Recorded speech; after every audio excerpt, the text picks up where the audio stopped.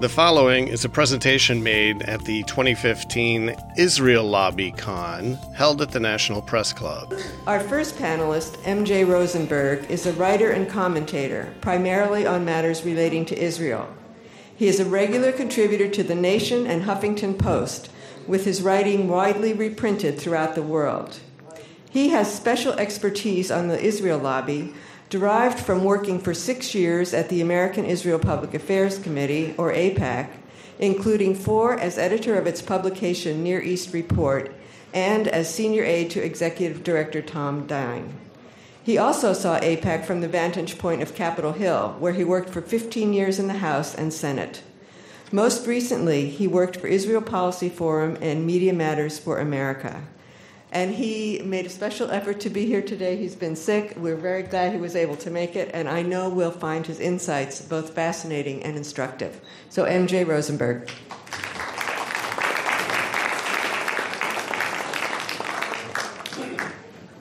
I have to say I was struck listening to Gideon Levy from Haaretz that he writes for a major Israeli paper. It's everybody reads Haaretz worldwide, but in Israel itself, and he gets away saying things that he could never say here.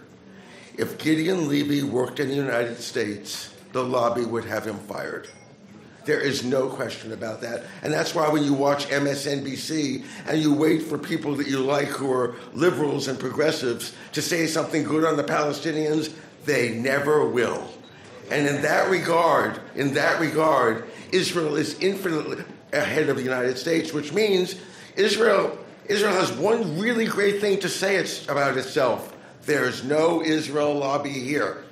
And there's just Israel, which is, it just struck me listening to him. He has no equivalent in the United States. Charles Krauthammer.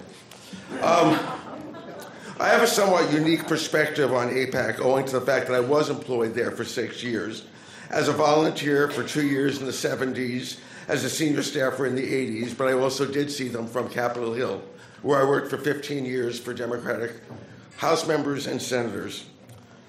One of my tasks at AIPAC was writing its manual about Israel and the Arabs, designed to be used as a guide by students, congressional staffers, rabbis, etc., to defend Israel against the lies being told by the other side. It's called Myths and Facts. Although inside of AIPAC it was always called Myths and Myths. You know, myth. This is standard Hasbara. Myth. They say the Palestinians were driven from their homes by the Israeli army in 1948. Fact. The Palestinians actually left their homes in what became Israel in search of better lives in the West Bank and Gaza. That was part of my job, was writing this stuff, but these myths have been around much longer than I've been. I will use the frame myths and facts to address the most common misconceptions about AIPAC as I see them. And I want to clarify at this point, I left AIPAC in 1986. And after that, I've only dealt with them from the outside, from Capitol Hill, and not as a staffer. I didn't leave there under bad terms. I wasn't fired from AIPAC. In fact, when I left in 86, it wasn't as right-wing as it subsequently became. So I'm not grinding an axe when I tell you, when you hear my feelings about that organization that was my employer. But the first myth I want to deal with is kind of a pro-AIPAC myth.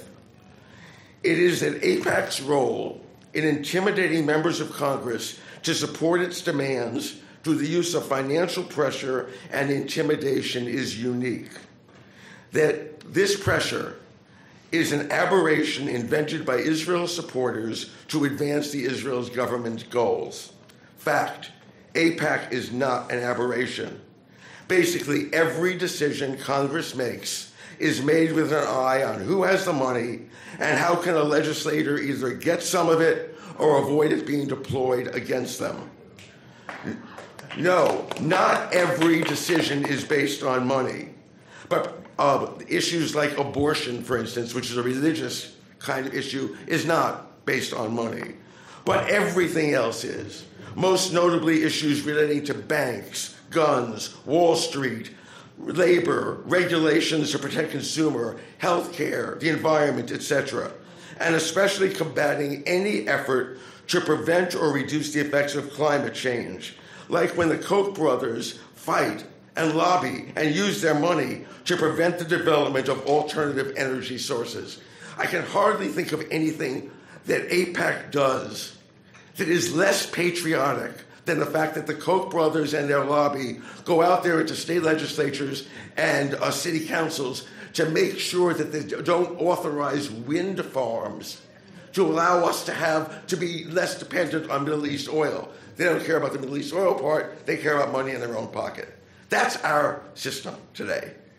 Yes, Middle East policy is determined by the highest bidder, which is AIPAC. But pretty much every policy discussed on Capitol Hill is determined by those with the money. If that means that democracy in America is itself a myth, so be it. Because frankly, that is what I believe. It is not just AIPAC that is all about the money. It is everything that comes before Congress. And that's a fact. And I say that for 15 years of being up there and watching it and benefiting from it too. Because you raise money for your bosses from the special interests that wanted to do stuff for them. The lobby supporters, of course, argue that it is love for Israel, the supposed fellow democracy, that is behind its support. But that was never evident to me. Yes, there are members of Congress who are true believers who, quote, love Israel and are sincerely devoted to its interests as those legislatures or Netanyahu sees those interests. But they are very few. In fact, of the 29 Jewish legislators currently serving, most had little or no involvement with Israel before entering politics, with most making their first visits to Israel as either candidates for office or once they were able to visit on free junkets. Yes, they all talk about loving Israel, about having grown up on Israel, about learning about Israel in Hebrew school, but take it with a grain of salt. Barney Frank, now retired, who was a reliable AIPAC supporter, talked a good game about his love for Israel, but it wasn't intense enough to merit more than one reference in his just published 300-page autobiography, and he just mentions it in passing with a whole bunch of other countries. Where was Barney's love? It's not in his book. It's not there. Yes, most of the Jews in Congress care about Israel. Most Jews do. But that care would likely lead them to support dovish positions and not mindless hawkishness, were it not for the lobby and the financial benefits of staying in its good graces. After all but one of the Jewish members of Congress are Democrats and liberals who hold dovish views on every other foreign policy issue except Israel, where for some reason they become raving hawks. Same with non-Jewish Democratic supporters of Israel. Same thing. Honestly, can anyone believe that Bernie Sanders really believed that the Gaza war was a good idea? Or Elizabeth Warren?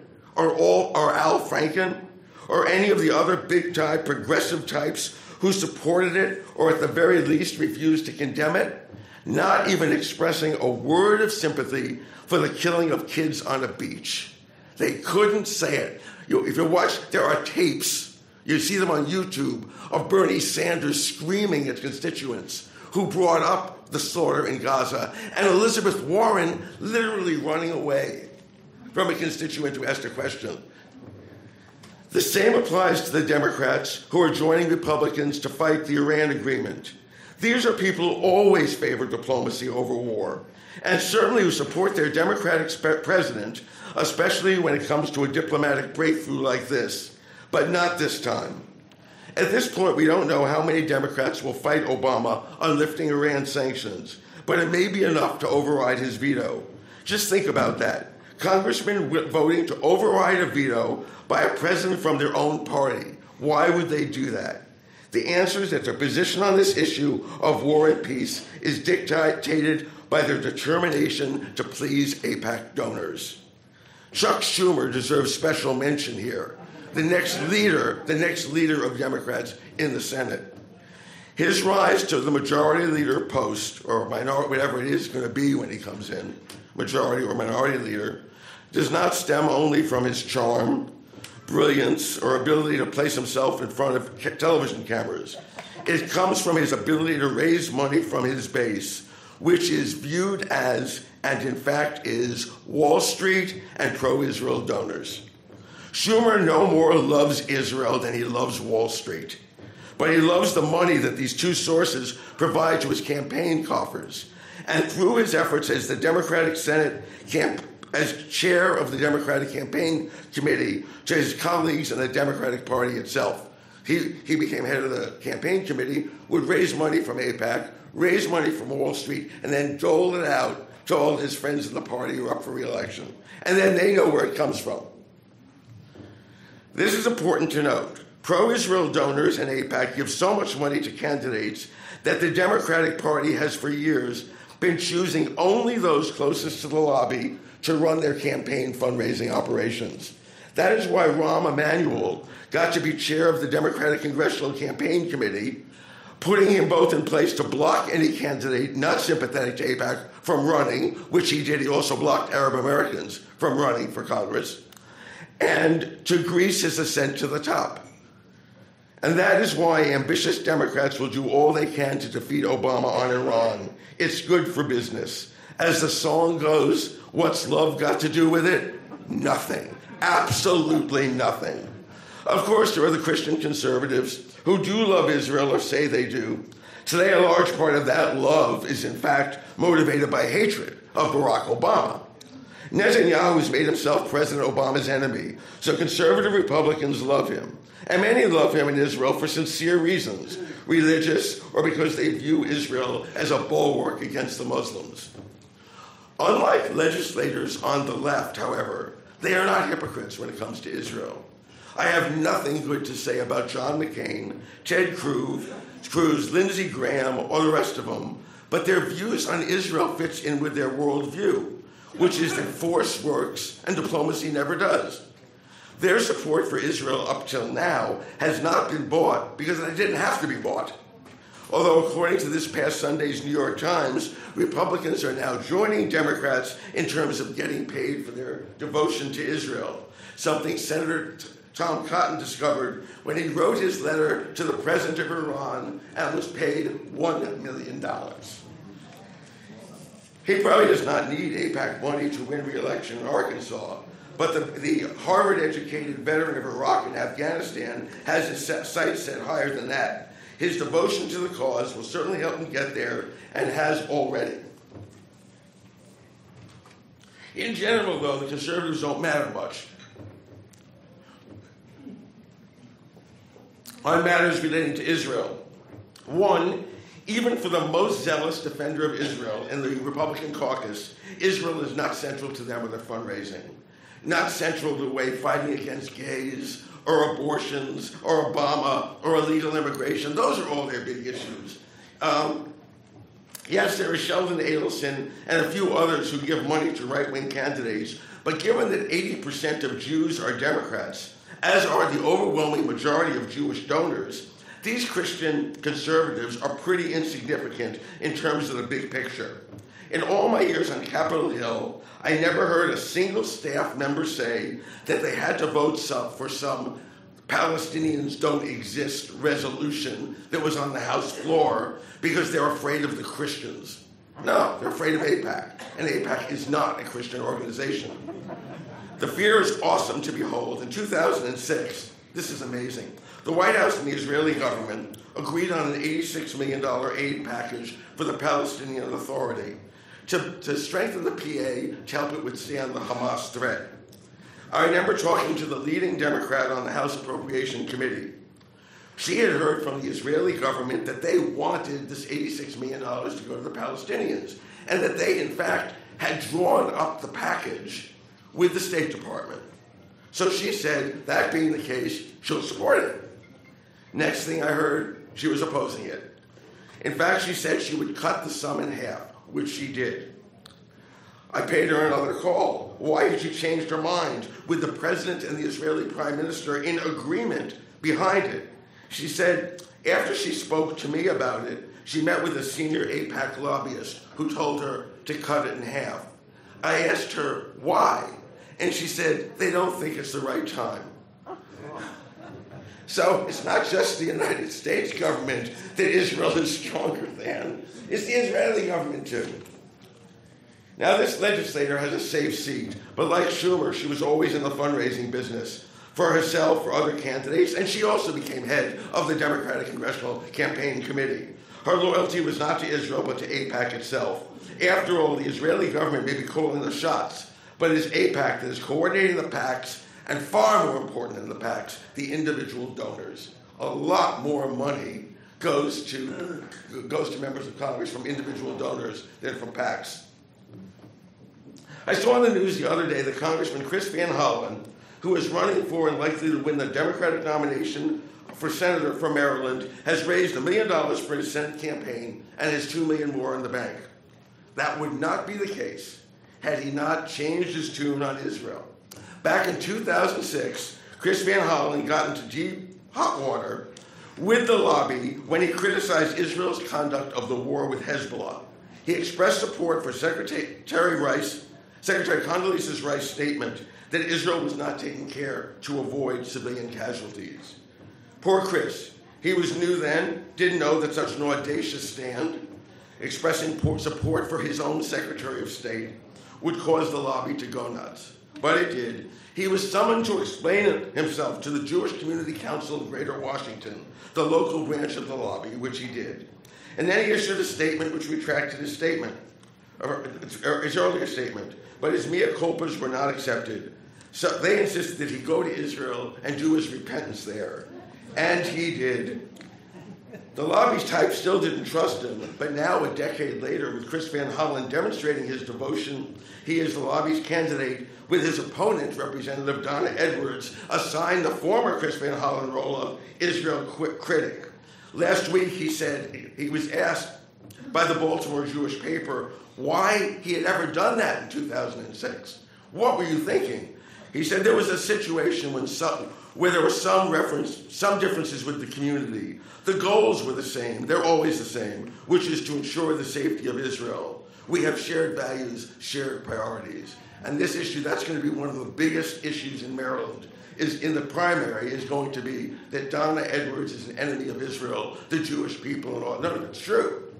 But and Chris Van Hollen, who has the same views as she does, he's smartly insulated against them by making all his apologies. So Donna. That is the way it's been for the past 30 years. That may be changing or not, something we will not know until we see how the effort to roll back the Iran agreement goes. The Iran agreement is something the Israelis and the lobby will not tolerate, which is why they're going to the mat to defeat this deal. If they succeed in defeating the agreement and simultaneously President Obama, with the support of 2/3 of Congress, that they induce to support Netanyahu, they will be viewed correctly as stronger than ever.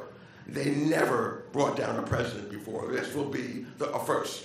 If, however, they lose, if, however, Obama succeeds in putting over this agreement, the lobby will be badly damaged, not only because they lost, but because in the process they are exposed as an ally of right-wing Republicans, not the bipartisan organization they claim to be. With the polls showing that Israel itself is increasingly out of favor with the Democratic base, they could be on the road to extinction. But we can't know that now. I can say, however, that I'm optimistic, but not too optimistic. Let me conclude by congratulating American Educational Trust and the Institute for Research Middle Eastern Policy for convening this incredibly timely conference. Back when I first started AIPAC, Steve Rosen, who was my boss and was later indicted for espionage against the United States. I know, he's still around though. You're allowed to get indicted for espionage. Depends who you're doing it for. He sent me a now famous memo. It's now famous because I gave it to the Washington Post. He wrote, he warned me not to ever talk, this is my second day there, never to talk about AIPAC activities outside the lobby. He wrote, a lobby is a night flower. It thrives in the dark and shrivels up in the sunlight. I think that may be happening now thanks to all our efforts. If it does, not only the United States, but Israel, the Palestinians, and the world will be better off. This night flower needs crushing.